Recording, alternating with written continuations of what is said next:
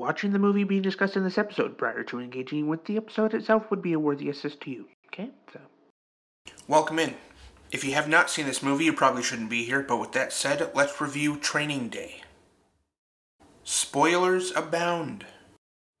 I chose this movie out of irrelevancy to Tyre Nichols and what just happened with him and those 5 police officers.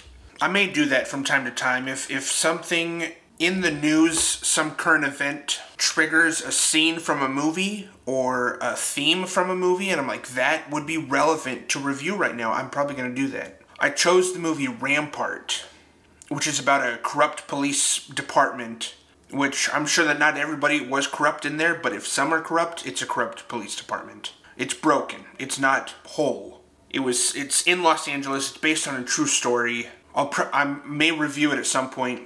Woody Harrelson plays the cop who is the protagonist of the story, but an antagonist to everybody else around him. Then, as I was 3 minutes into that movie, I was like, wait, Training Day.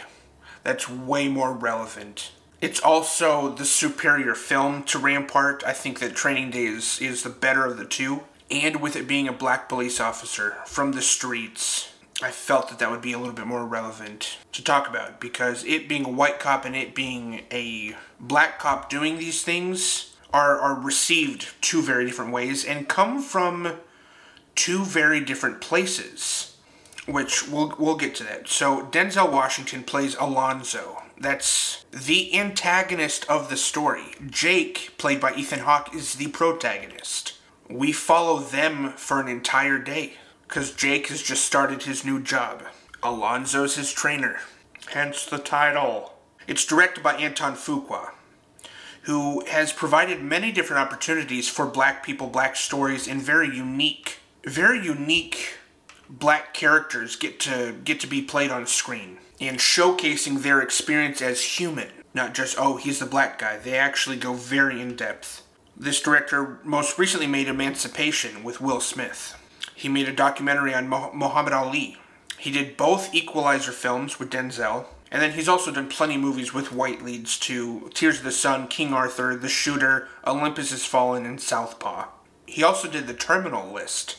David Ayer wrote this movie, Training Day, who also directed the first Suicide Squad movie. He wrote and directed End of Watch. If you haven't seen that, you should go check that out too, with Jake Gyllenhaal. In terms of the unwritten rules and how everything works, the unwritten language of the world, of the streets, David Ayer has a firm grasp on. He's lived it. So the dialogue feels so real from all of these guys. Jake is introduced as the main character. We're in his POV the entire time. He's a rookie, just starting on the force. He's a family man with a wife and a newborn. Alonzo is Jake's trainer and takes this very lawless approach to police work.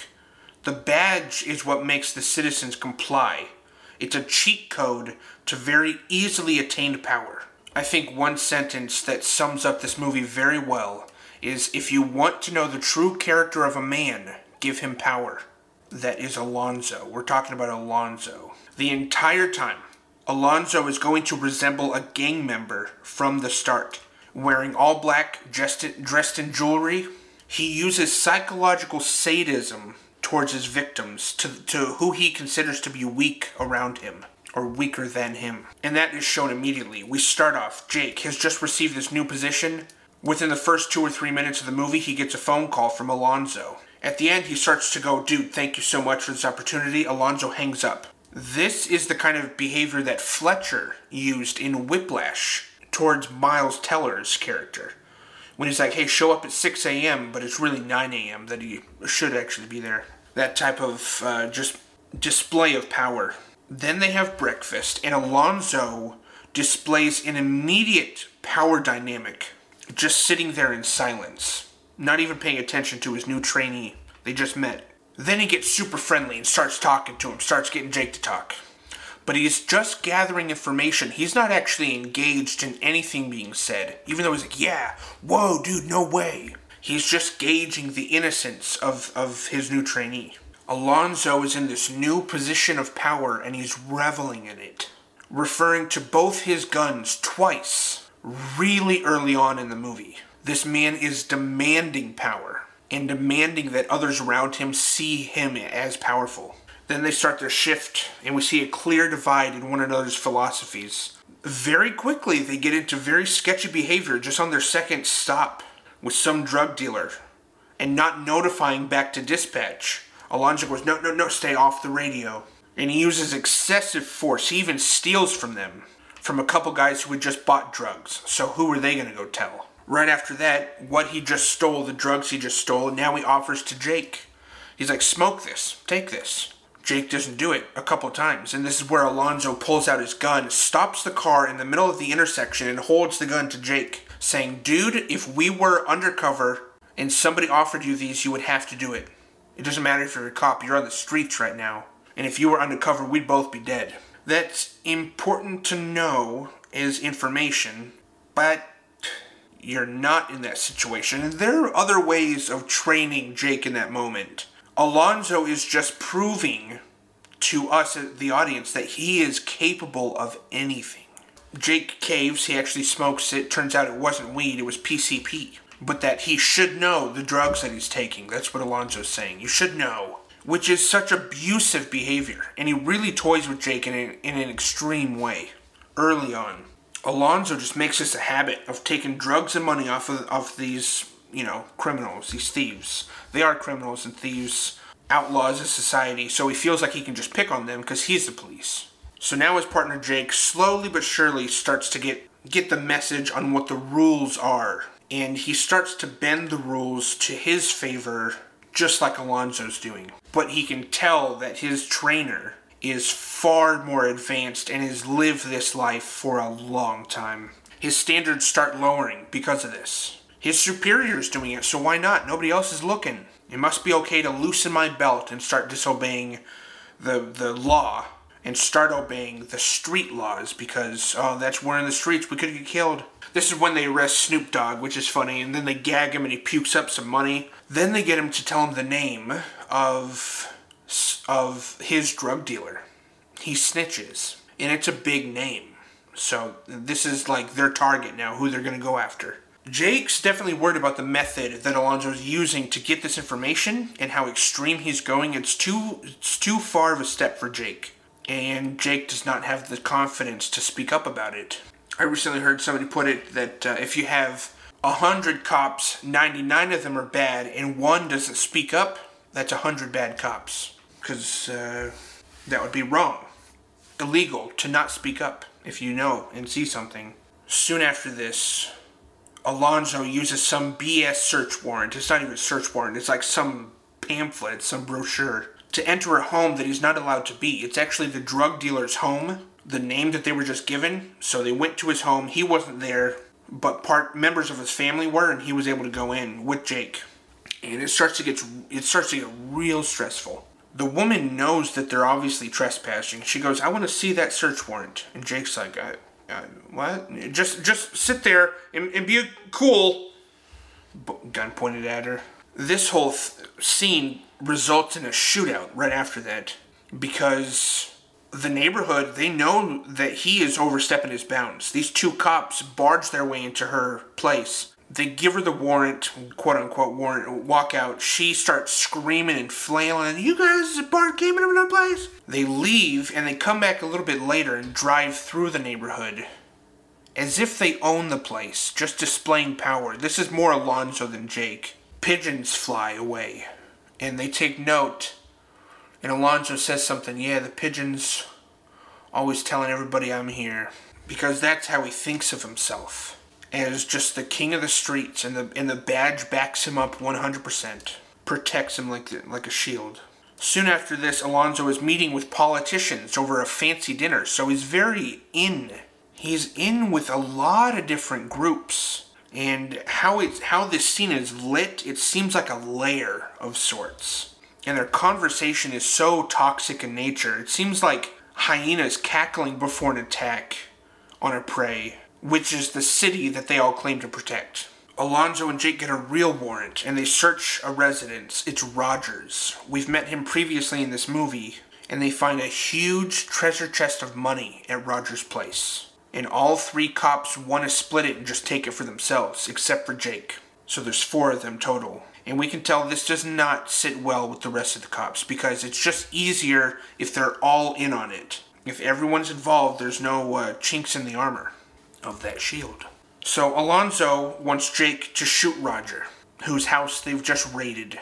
Jake says no and thinks it's a joke until Alonzo stands from a seated position and does shoot Roger. Point blank range in the chest. So they devise a plan to make it look like Roger fought back. And they put some bullet holes in the wall and stuff. And then a cop stands there and purposely takes 2 shots in the chest, in the bulletproof chest. One goes through and penetrates his side. But with how expertly Alonzo sorts out the situation and directs everybody to do stuff, Jake just stands there watching him. This dude is simultaneously unhinged, yet so calculated and sinister. Jake is heavily second-guessing who he just got involved with and what he's now an accomplice to, because it seems like Alonzo has done this a lot. So Alonzo spins a whole story and gets the other cops in the room involved to frame Jake for the shooting. So they try and pressure him into saying that he's the one who shot Roger. This is where Jake grabs Alonzo, grabs his gun, and he gets the upper hand on the situation. He also proves that he has much finer tactical training than Alonzo does. Alonzo probably doesn't have any cop training right now. He's lived the life of this corrupt cop on the streets. There's no way he has any training or could really even pass police academy again. I love Jake's line, "That's the second time you pointed a gun at me. It's not going to happen again." But Alonzo knows how to talk his way out of any situation. Just run his mouth. Jake lowers the gun and doesn't take any further action because more cops are coming. But this creates an obvious divide inside the police department. These cops have the power to get rid of Jake if they all ganged up on him and they were all in on it, just like he's seen they were capable of. But that was on small scale. So now, Alonzo and Jake have to keep working together. They get back in the same car and they have to finish out their shift together, even though that just happened. Jake is pissed. They just committed murder and armed robbery, and only Jake is taking it seriously. Alonzo thinks it's all part of the game.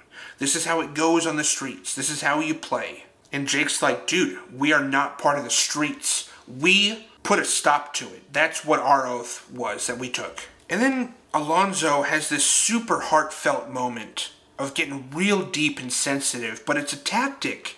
He even makes Jake cry. He's encouraging him to step up and be more of a leader, and it works. It reels Jake right back into accepting the way that Alonzo runs things. Then Jake runs an errand for Alonzo, and he gets himself into a really stressful situation with some gang members, trying to rub elbows with them and get on their side, but they think he did something that he didn't do.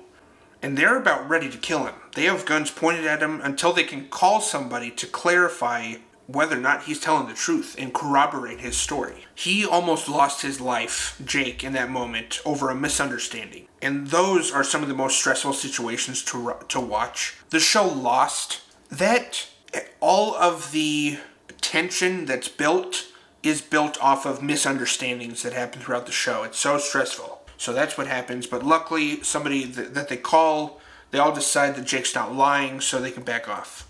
Close call. Jake decides that he's had enough. So he finds Alonzo and he gets the jump on him. Alonzo tries playing it off and slowly takes control of the situation again. He knows how to maintain control of the situation and of his surroundings. In his world, he commands what's around him.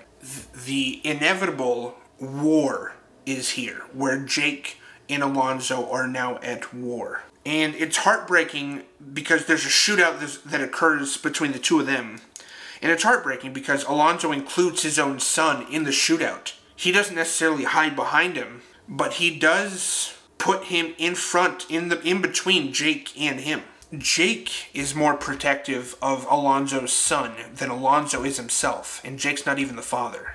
Jake really is the only one out of the two of them that is looking for safety, to prevent danger. Jake is the only one. Alonzo beats up Jake, and even how he does it is like a gang member would, stomping and using everything around him to just pound into Jake. It's incredibly chaotic in nature. There's no tactical training. This leads to a car chase scene, but there's only one car because Jake is hanging off the back. They crash into a pole, and then Jake just walks around to the driver's side and just starts laying haymakers into Alonzo before holding him at gunpoint. Then they realize that they are surrounded by like 50 other gang members because they're in the middle of a neighborhood. Alonzo is counting on every black man in that neighborhood to be on his side, but he's actually very mistaken. They say, you have to put in your own work around here. They're calling him out. And then he starts to realize that he might not have the power that he thinks he does on these streets. He even gets shot in the butt cheek for being so cocky. He gets shot by Jake, but Jake says, the next one's gonna kill you. And he rips off the badge from Alonzo's neck. He goes, you do not deserve this. Alonzo is no longer the wolf. He's actually the one being fed to the wolves by Jake. You gotta be the wolf out here. Yeah, but if you're acting like you're in the wild, whatever's around you is gonna treat you like you're in the wild. So Alonzo's the wolf being fed to his own kind. He's surrounded by like 50 black dudes who are now against him.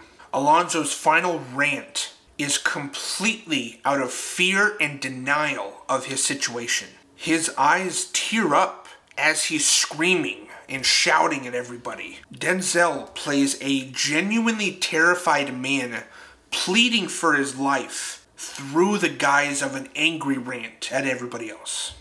He thinks he's driving away scot-free. He gets back in the car, and like 3 cars pull up beside him and just gun him down. I mean, he gets like 100 bullets put into him. Bonnie and Clyde style. The supposed king of the city has fallen greatly. To flip the Spider-Man phrase on its head, it takes a responsible one to have power. It's as simple as that when the movie comes to police officers in general. Alonzo and Jake are the perfect representation for law enforcement as a whole. There is good and there is bad. Squelching the whole thing removes any good from it too. Trust me, there is good police work, but there's a lot of bad. Jake represents the people in the police force who seek to protect and serve, actually, no matter the cost, and no matter the enemy. If they're a menace to society, they get prosecuted correctly through the legal system with no abuse involved, no overstepping the bounds, no lack of knowledge to what the law says. Alonzo represents the careless abuse and liberation felt with the power of the badge. The ignorance of thinking their lawlessness will bring longevity to them in any way. No, it's not. Lawlessness brings a lot of bad for a lot of people. Alonzo's ideas of justice are completely twisted, using fear and deception to get his people to comply. He'll use these criminals to go take care of those criminals for him. It's street justice that he uses, not the legal justice. Anton Fuqua has a quote that said Alonzo is the type of character who probably started out doing good police work. Then he thought, if I'm just move an inch this way, I can get the advantage over some of these things and make a case stick. Then he moves it a foot, then he moves it a yard, and before he knows it, he's on the other side of the fence entirely. That's what Alonzo is in this movie. And you can make the connection to the recent Tyre killing pretty easily. I don't need to spell it out for you. It's relevant enough. Just with what everything that we saw was gang activity in that video. And so again, I picked this movie to, this movie came out in 2001, 22 years later. We're not only dealing with the same level of brutality, but now it's more widely known, and it seemed way more extreme. Unless the type of police brutality that we've heard of from these minority groups that hasn't been filmed, that doesn't go viral, maybe that stuff was just as bad as the Tyre Nichols video. Anyways, if you guys like this movie, let me know what you think in the comments. I'm glad I chose it, and I'm glad that I reviewed it. I'll catch you next week. Peace, everybody.